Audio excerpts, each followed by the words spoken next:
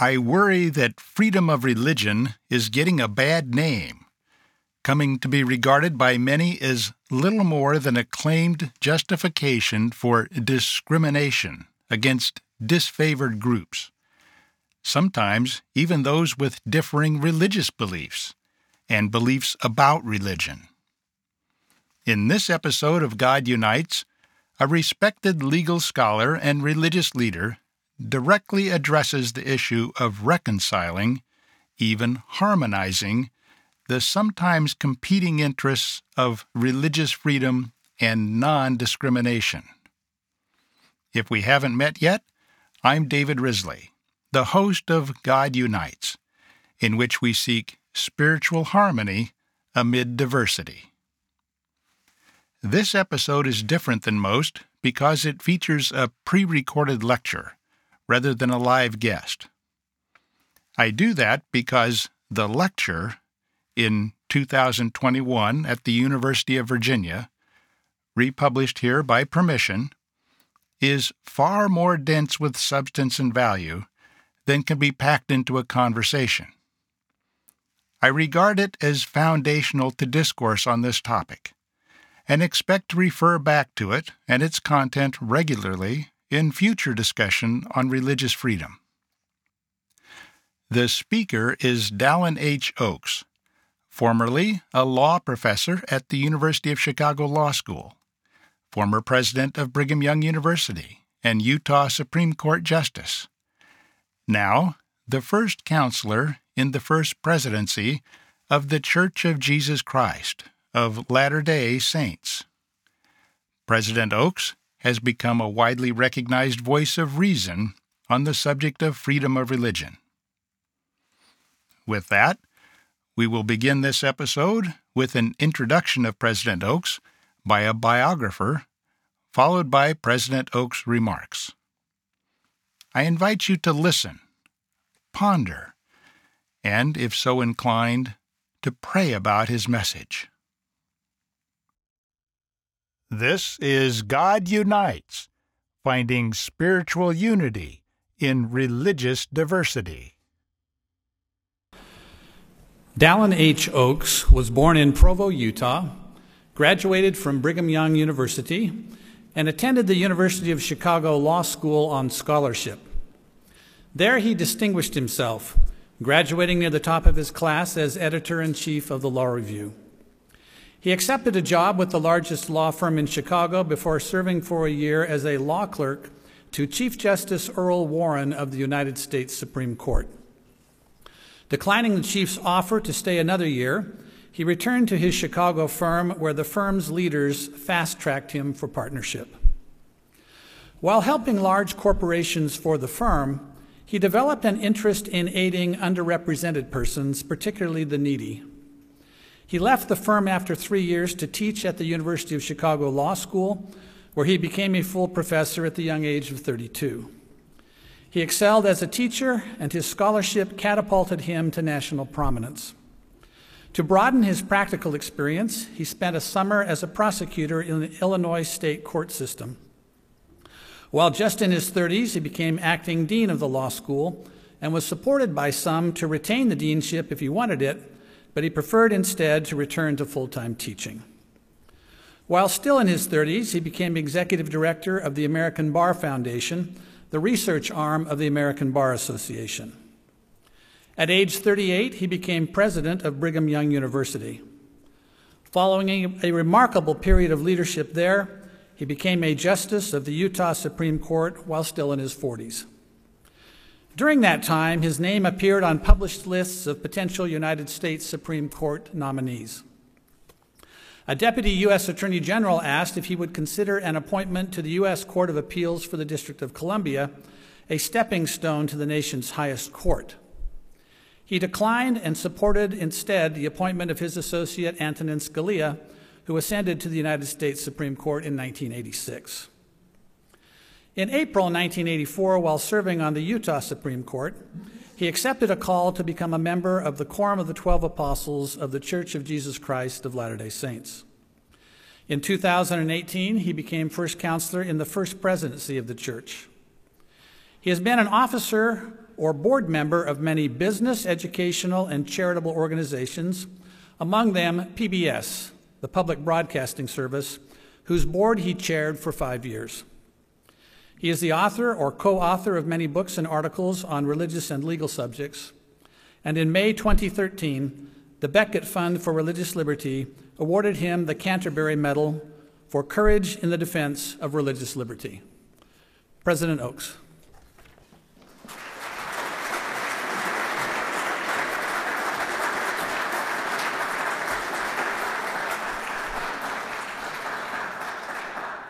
I thank Richard Turley, my good friend and biographer, for that gracious introduction. Friends, I feel privileged to be in this honored place.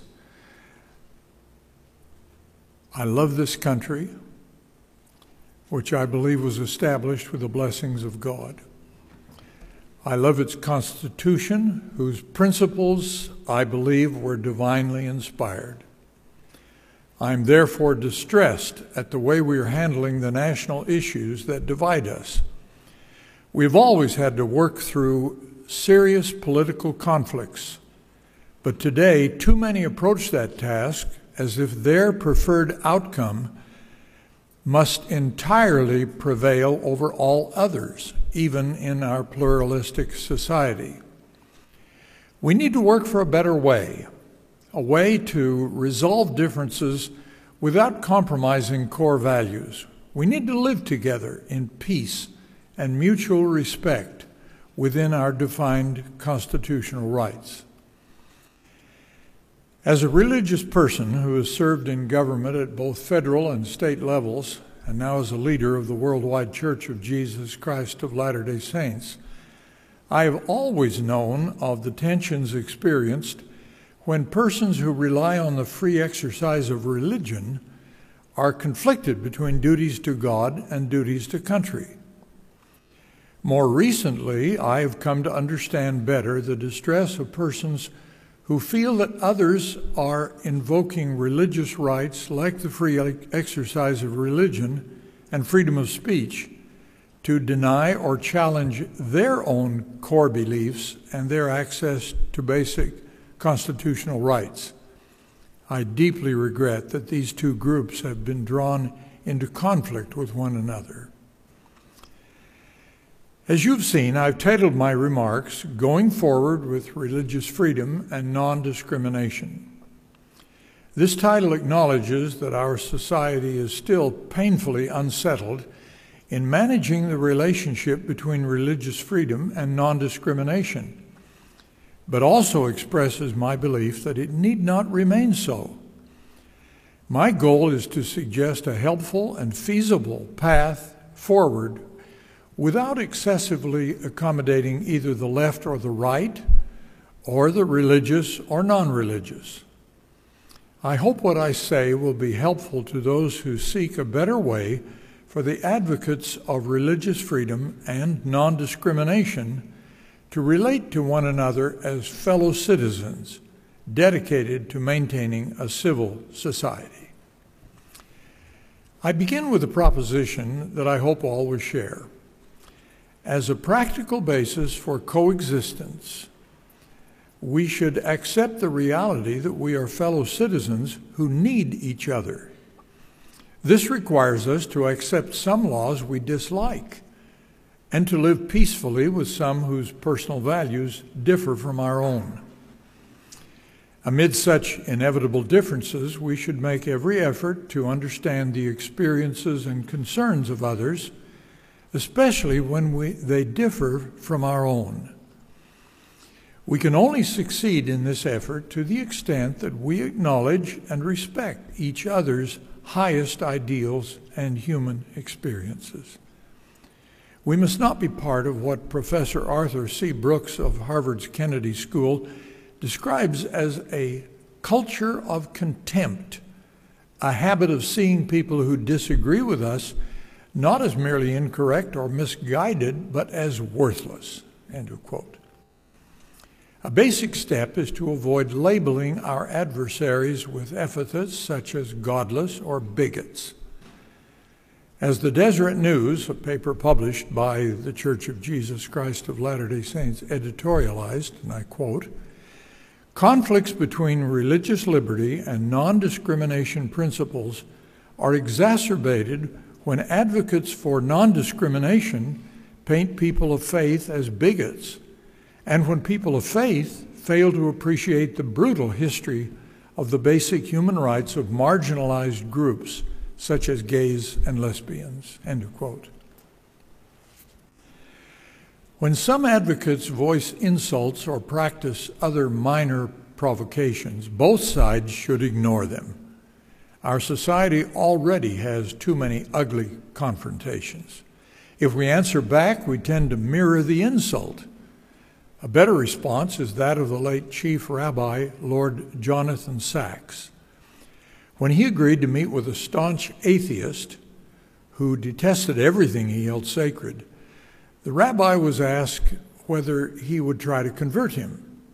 "No," he answered, "I'm going to do something much better than that. I'm going to listen to him." End of quote. Another basic imperative is that we should not seek total dominance for our own position. We should seek fairness for all. Specifically, people of faith should not contest every non-discrimination law or policy that could possibly impinge, however insignificantly, on institutional or individual religious freedom. Likewise, proponents of non-discrimination need not contest every religious freedom exemption from non-discrimination laws. The goals of both sides are best served by resolving differences through mutual respect, shared understanding, and good faith negotiations. And both must accept and respect the rule of law. Without acceptance of such ethical and political fundamentals on all sides, we are unlikely to move forward in this vital task. I don't mean to minimize the difficulty of what I'm advocating. I simply invite my audience, who already understand the complexity of current divisions, to consider the possibility of reconciliation as I proceed with the most difficult address I have ever undertaken. I will now suggest some important principles that will help avoid potential pitfalls as we attempt to go forward. Where there is genuine conflict, one constitutional right should not be invoked to try to cancel another constitutional right. Both must be balanced legally and negotiated politically in a way that upholds essential rights to the greatest extent possible. In doing so, people of faith should not assume that those who advocate non-discrimination have no regard for religious freedom, or that non-discrimination lacks any constitutional basis. Similarly, those who advocate non-discrimination should not assume that those asserting claims of religious freedom are seeking a license to discriminate. There are worthy constitutional and ethical arguments on both sides of such disputes, and so far as possible, we should seek to accommodate them consistent with the most important interests of all sides. This is not easy when we differ so fundamentally on matters of such immense importance, but the effort is essential if we are to live together in peace in a pluralistic society. We should also be wary of the idea that one set of rights automatically trumps another in all circumstances. Both religious freedom and non-discrimination are important values that are powerfully protected by law. Non-discrimination principles have been given increasing social recognition in the last century and are now rooted in the constitutional guarantee of equal protection of the law.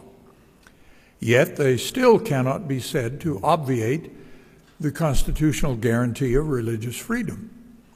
The First Amendment in the Bill of Rights singles out the free exercise of religion for specific protection, along with the related freedoms of speech, press, and assembly. These rights enjoy singular status because of their paramount significance to the foundation of our constitutional republic. They are rights on which all other rights depend. Protecting them is essential to safeguarding and perpetuating all constitutional freedoms. That is why religious exercise and religious expression enjoy special constitutional protection.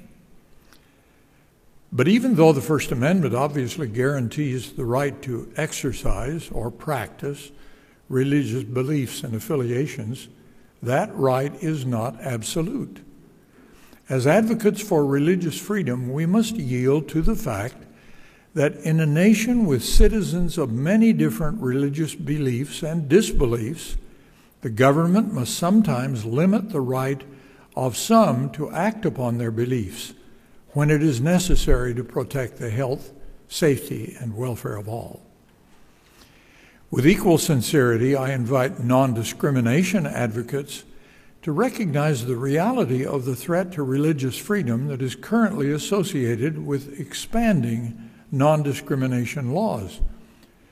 Those who demand that faith communities change their practices should not seek to force overall changes by legal fiat, but rather encourage selective accommodations through persuasion, good faith negotiation, and legislative reform. In this way, we can all unite in support of non-discrimination in many areas of social life.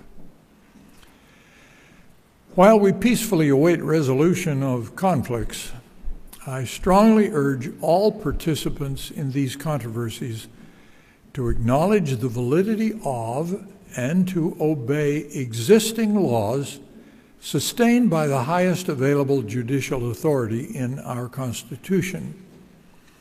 Executive officers responsible for executing and enforcing such laws must not assume authority they do not possess. They too are subject to the law. All such officials take an oath to support the Constitution and laws of their jurisdiction. That oath does not permit them to use their official position to override the law to further their personal beliefs, religious or otherwise. This principle was violated following the Supreme Court's Obergefell decision by a county clerk who invoked religious reasons to justify her office's refusal to issue marriage licenses to same-gender couples. More far-reaching violations of the rule of law occurred earlier when a state attorney general and governor refused to enforce or defend a state law limiting marriages to those between a man and a woman because they personally opposed that law on secular grounds. Constitutional duties, including respect for the vital principle of separation of powers, are fundamental to the rule of law. Neither governments nor their citizens can afford to tolerate the revocation of a law, either its text or its operation, by officials not constitutionally authorized to revoke it. This is not the setting, and I'm not the authority to suggest how the separate guarantees of religious freedom and non-discrimination should be adjudicated in specific head-to-head conflicts. My purpose is more modest. I advocate the moral and political imperative of reconciling existing conflicts and avoiding new ones, not to promote my favored outcome in any particular controversy. I come to you not as a lawyer with the experiences already mentioned by Rick Turley, but as an apostle of the Lord Jesus Christ, whom many of us worship. Still, religious freedom has been a dominant interest of mine for many years. 73 years ago, when I was only 16 years of age, the Supreme Court endorsed with particular force the metaphor of a wall between church and state which must be kept high and impregnable. The legal relationship implied by this metaphor has been confusing and much criticized and is being selectively displaced. Over time, I have come to wish for a better metaphor, one sufficient to define the limits, but also allow accommodation of the mutual interests of religion and government.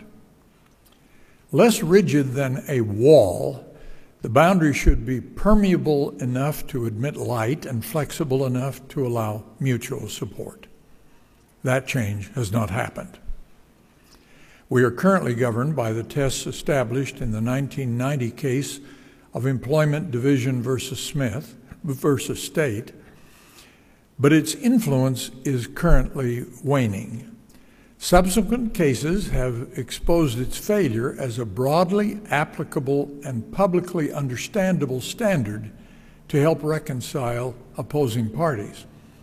Rather, it appears to have perpetuated, if not exacerbated, the divisiveness in our relationships. It has become increasingly clear that we now need a new, workable balance between religious freedom and non-discrimination. In these circumstances, it is timely to ask how we should go forward to resolve urgent conflicts between the widespread support for non-discrimination and the constitutional guarantee of the free exercise of religion. Most media coverage and public perception of these conflicts understandably focus on court rulings, especially those of the United States Supreme Court. We all know that the courts are intended to have the final word on constitutional issues.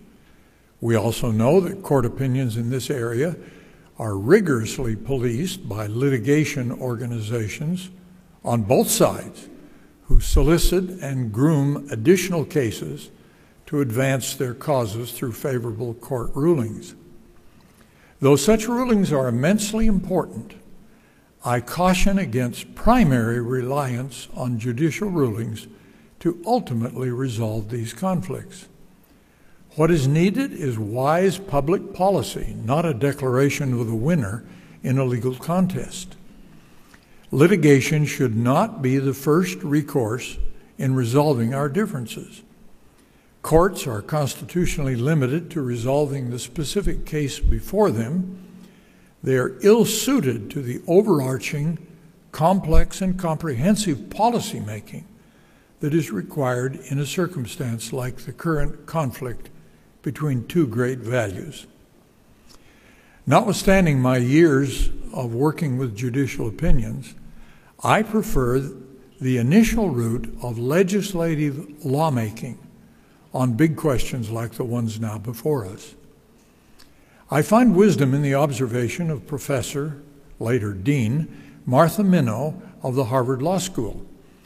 In her influential article on this subject, she concluded that, quote, accommodation and negotiation can identify practical solutions where abstract principles sometimes cannot, end of quote. Professor Minow further observed that problem solving by negotiation, quote, is highly relevant to sustaining and replenishing both American pluralism and constitutional protections for minority groups, end of quote. Successful negotiation requires that neither side be unduly influenced by the extreme voices that often drive litigation, especially litigation sponsored by ideological groups.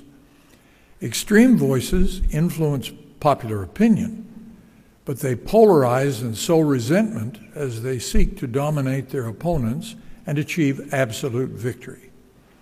Such outcomes are rarely sustainable or even attainable, and they're never preferable to living together in mutual understanding and peace. Good faith negotiation invites that seldom appreciated virtue so necessary to democracy, tolerance, free of bigotry toward those whose opinions or practices differ from our own. But learning to live with significant differences requires much more than tolerance. Dr. Alwi Shihab the Indonesian president's special envoy to the Middle East and the Organization of Islamic Cooperation, made this point in an address to the faculty and students at Brigham Young University. Relying on the teachings of the Quran, he said, quote, "We must respect this God-given dignity in every human being, even in our enemies, for the goal of all human relations, whether they are religious, social, political, or economic, ought to be cooperation and mutual respect," end of quote. Thus, he added, quote, "We must go beyond tolerance if we are to achieve harmony in the world," end of quote. Obviously, followers of Christ also have a duty to seek harmony. Where there are conflicts, all should seek peace. Far from being a witness, reconciling adverse positions through respectful negotiations is a virtue. As Jesus taught, "Blessed are the peacemakers, for they shall be called the children of God." The Apostle Paul followed this by teaching Christians to follow after the things which make for peace, and, if it be possible, live peaceably with all men. Similarly, the Book of Mormon teaches that it is a peaceable walk with the children of men that distinguishes a true follower of Jesus Christ. Such teachings impose duties and can create tensions that I will now address. On this subject, I counsel my fellow Latter-day Saints specifically, but also request the consideration of those who share our belief in the Bible, and even those who only embrace its wisdom. I will illustrate some of my points with the experiences of Latter-day Saints, because I believe the lessons we have learned from that experience are applicable to any who seek to obey both the law of the land and the law of their God, even in circumstances of extreme tension.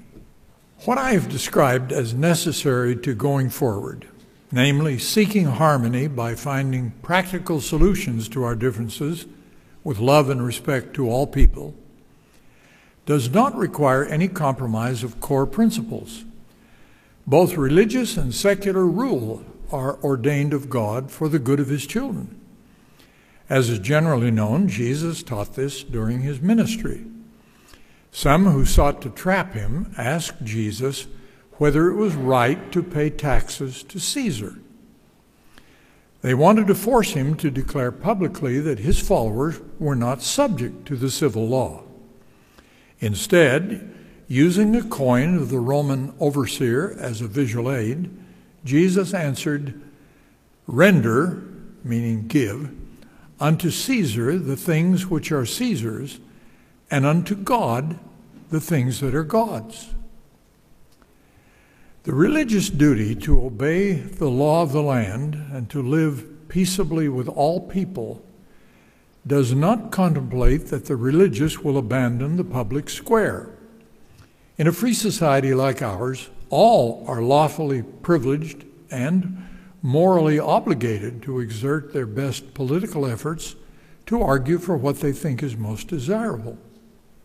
For example, it is well known that the Church of Jesus Christ of Latter-day Saints exercised its constitutional right to express its position that the traditional legal definition of marriage should be preserved.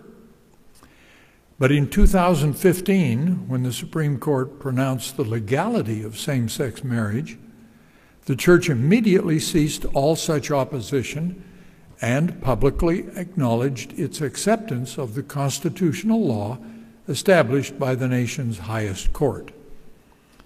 Of course, the Church's religious marriage law and practice, which upholds the biblical understanding of marriage, remains in force on its adherents when it does not violate what Jesus called Caesar's law.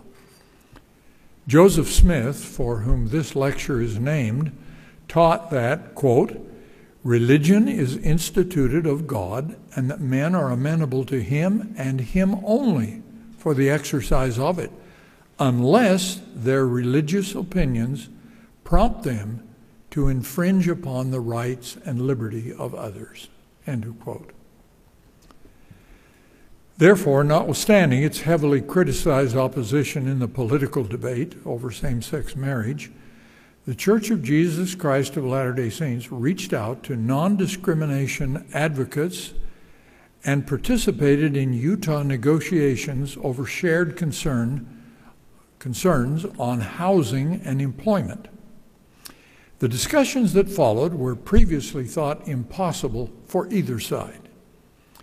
Over a 6-year period, however, they were able to craft suitable local and statewide legislation because adversaries gradually learned to understand each other's positions, including what they deemed most important to affirm and protect by law. One participant told me that he recalls them as, quote, "an effort in peacemaking, learning how to live together with mutual respect, even love." At issue was a head-to-head conflict between free exercise of religion and non-discrimination in housing and employment in a Salt Lake City ordinance first proposed in 2009. In time, a jointly designed proposal gained traction, and its adoption at the city level prompted an effort to adopt a similar law statewide. The resulting law, later called the Utah Compromise, was enacted with the church's full support in 2015. This law offered protections to both sides. One side obtained significant legal protection from discrimination in employment and housing. The other side gained protection for religious freedom in its most sensitive areas of church employment and student housing. While the law gave neither side all that it sought, its reconciliations did grant both sides significant benefits, a win-win outcome that could not have been obtained without the balancing of interests made possible by the dynamics of the legislative process.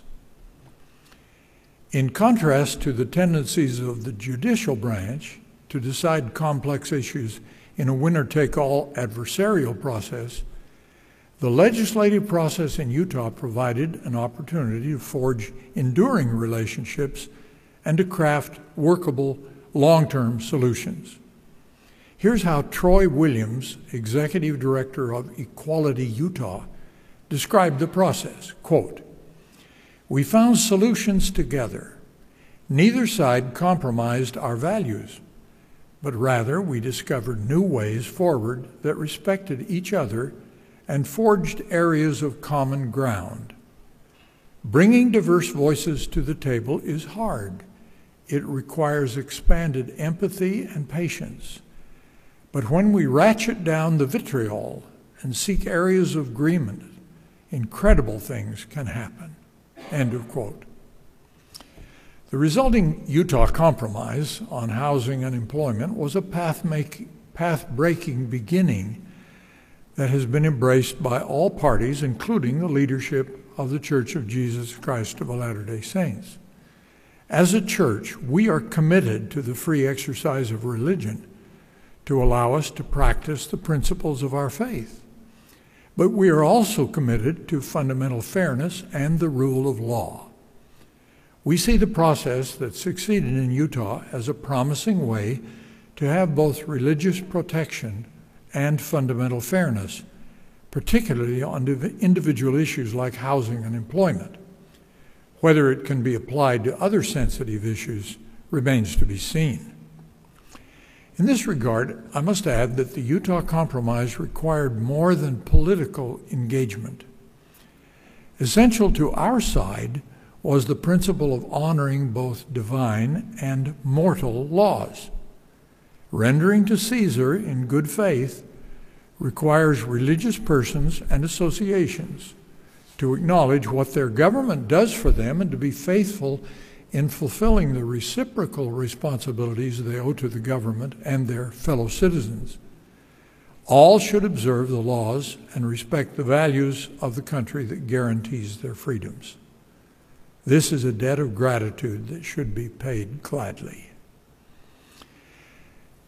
But what if neither side to a controversy over religious freedom and non-discrimination can make the concessions necessary to reconcile their differences?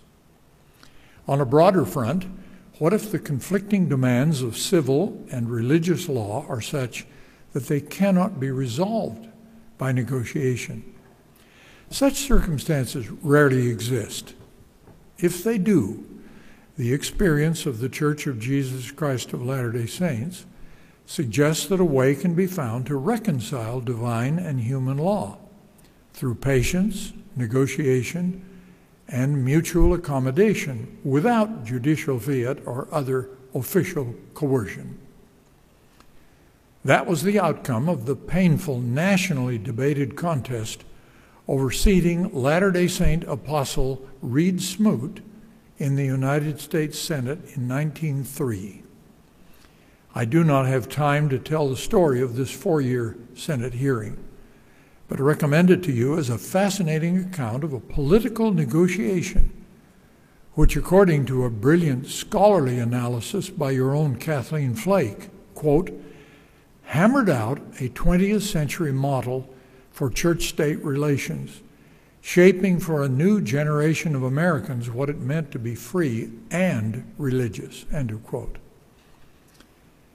Where coercive efforts against the church by mob violence, public shaming, military might, statutory criminalization, and even disincorporation had failed, politics, once called the art of the possible, the attainable, the art of the next best, finally succeeded, and one of its leaders was seated in the United States Senate.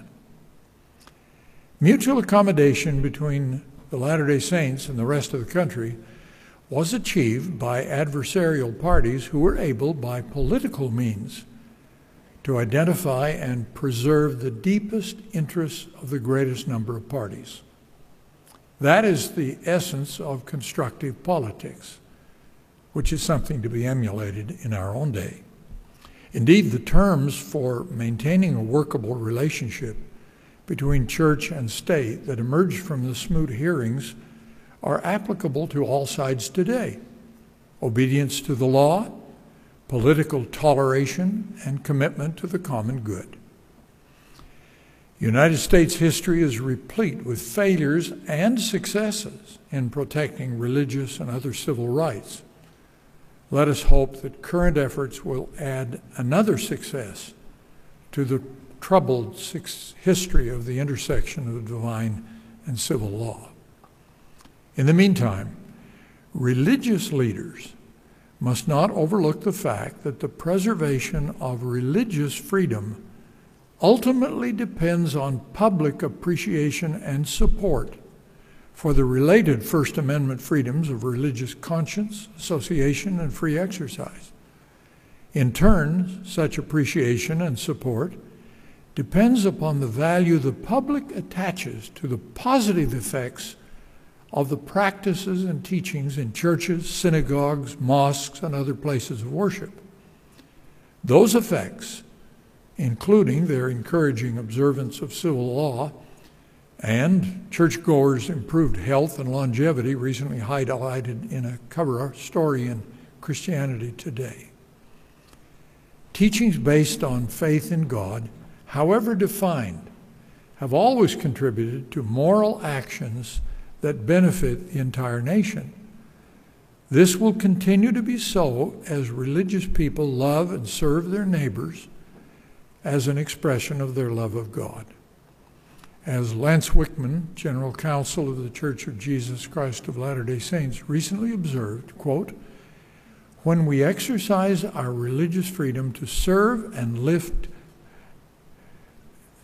and strengthen community ties and to pour oil on troubled waters and to make America better, when we use our religious freedom to bring people together in unity and love, we are defending and preserving religious liberty and the Constitution in a most profound way."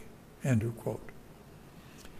In this way, more than any other, the importance of religious freedom will be better understood and better protected.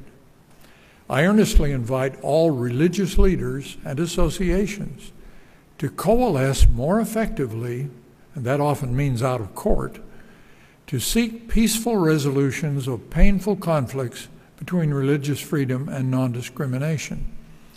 This does not require an examination of doctrinal differences or even our many elements of belief.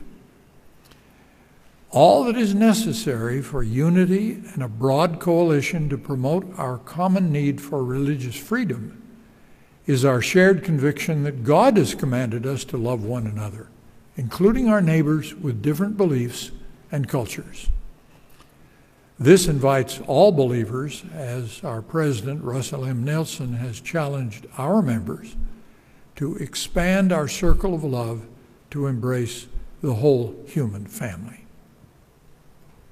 In doing so, we must not allow fears about losing our own freedoms make us insensitive to others' claims for theirs. Let us unite with those who advocate non-discrimination to seek a culture and laws that respect the rights of all to the equal protection of the law and the right to the free exercise of religion.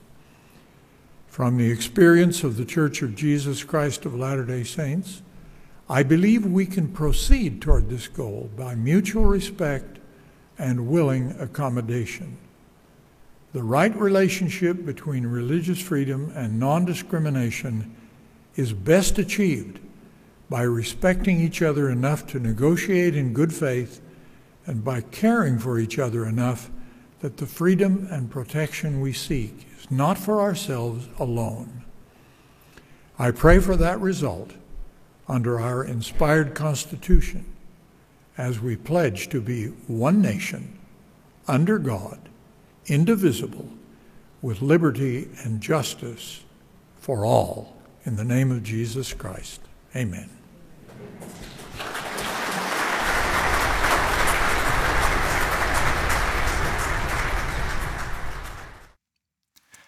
As I said in my preface to President Oak's remarks, I regard the perspective he voiced as being foundational to further discussion and harmonizing of the interests of freedom of religion and non-discrimination, worthy of deep thought and prayerful consideration.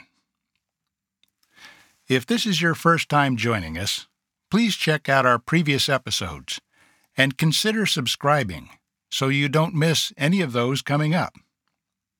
And please help spread the word by posting a link to this and other episodes on social media. This is God Unites, finding spiritual unity in religious diversity.